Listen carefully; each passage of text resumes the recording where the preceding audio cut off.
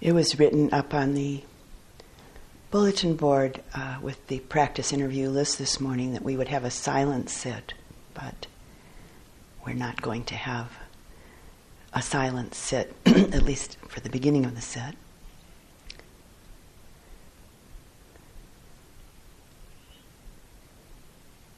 First question. Is there anybody that did not see the election results, did not look at them? Oh, quite a few of you. Okay.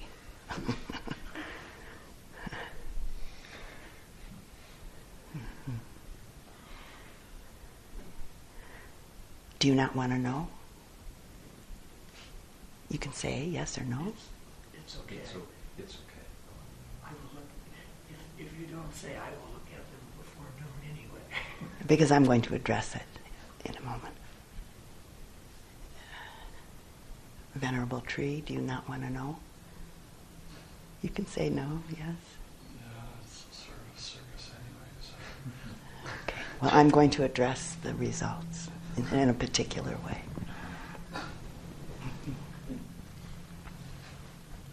Yeah. By doing a poetry reading.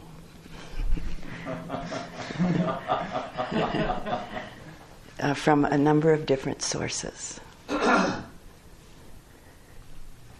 And then a few words of my own at the end.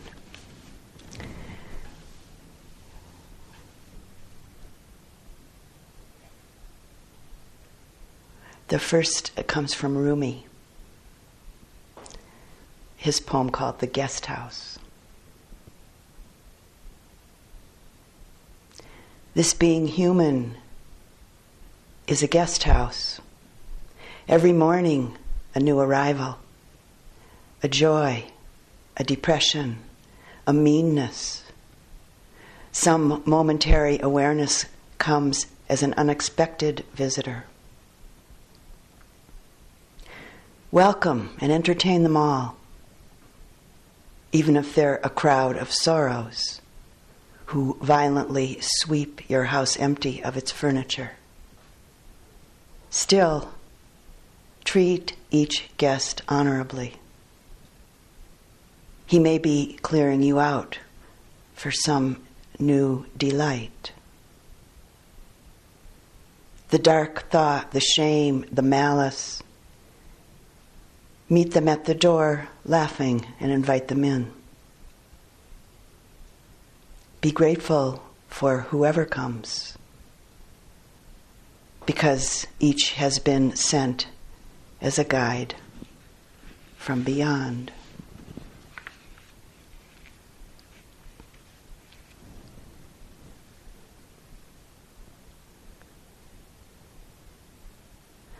And the second poem comes from Leonard Cohen. An excerpt from his poem called Anthem. And first the refrain from Anthem. Ring the bells that still can ring. Forget your perfect offering. There is a crack in everything. That's how the light gets in. And then an excerpt from the poem itself, the bulk of the poem. The birds, they sang at the break of day. Start again, I heard them say. Don't dwell on what has passed away or what is yet to be. Ah, the wars, they will be fought again. The holy dove, she will be caught again, bought and sold and bought again. The dove is never free. Ring the bells that still can ring. Forget your perfect offering. There's a crack in everything. That's how the light gets in.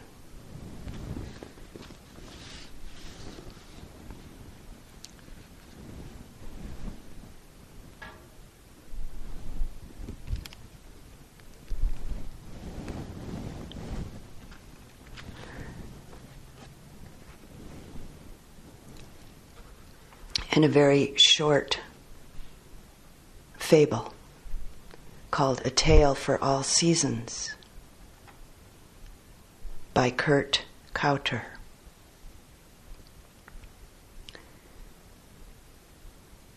"Tell me the weight of a snowflake," a coal mouse asked a wild dove. "Nothing more than a nothing," was the answer.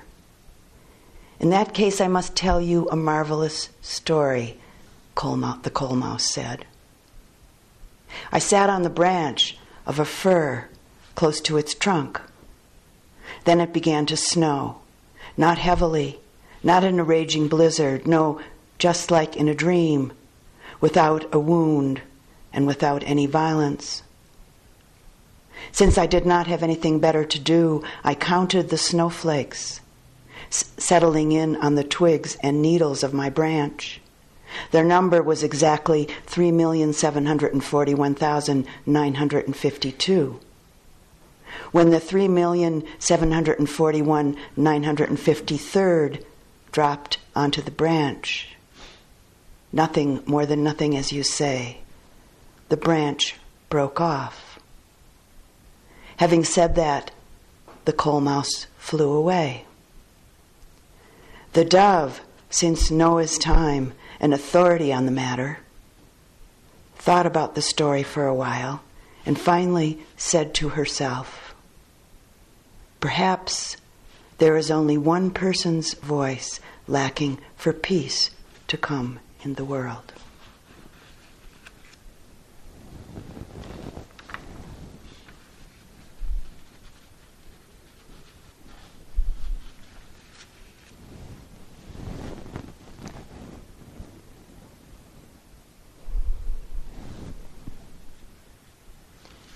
And lastly, from Stephanie Kaza, who for many years was the head gardener at the Green Gulch Zen Farm.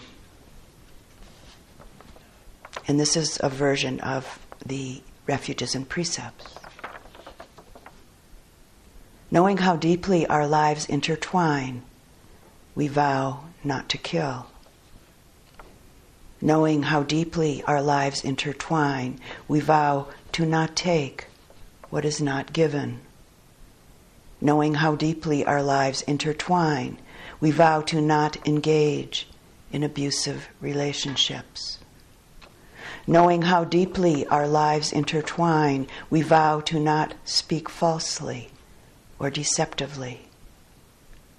Knowing how deeply our lives intertwine, we vow to not harm self or others through poisonous thought or substance. Knowing how deeply our lives intertwine, we vow to not dwell on past errors. Knowing how deeply our lives intertwine, we vow to not speak of self separate from others. Knowing how deeply our lives intertwine, we vow to not possess any thing or form of life selfishly. Knowing how deeply our lives intertwine, we vow to not harbor ill will toward any plant, animal, or human being. Knowing how deeply our lives intertwine, we vow to not abuse the great truth of the three treasures, the Buddha, the Dhamma, and the Sangha.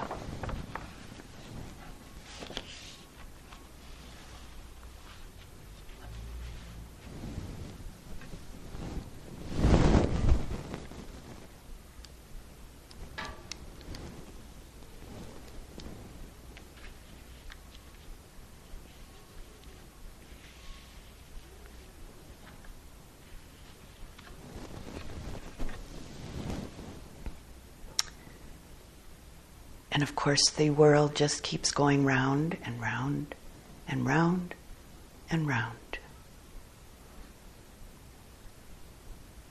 The teachings and the practices that we've each chosen to take into our life are at a time like this, extremely important, valuable, useful.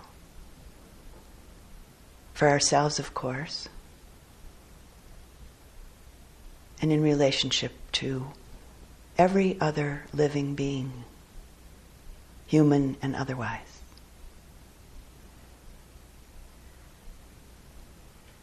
Cultivating a strength and clarity of mind,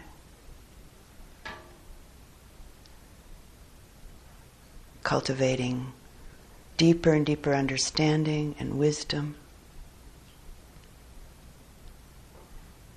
and the value of that within our own heart and mind, and then the value of it however we choose to engage in this life. Whatever we do, whoever we connect with, whatever we touch, whatever we think, say, and however we act. Very valuable. Beyond words even, really. So thank you for your practice. Thank us all for our practice.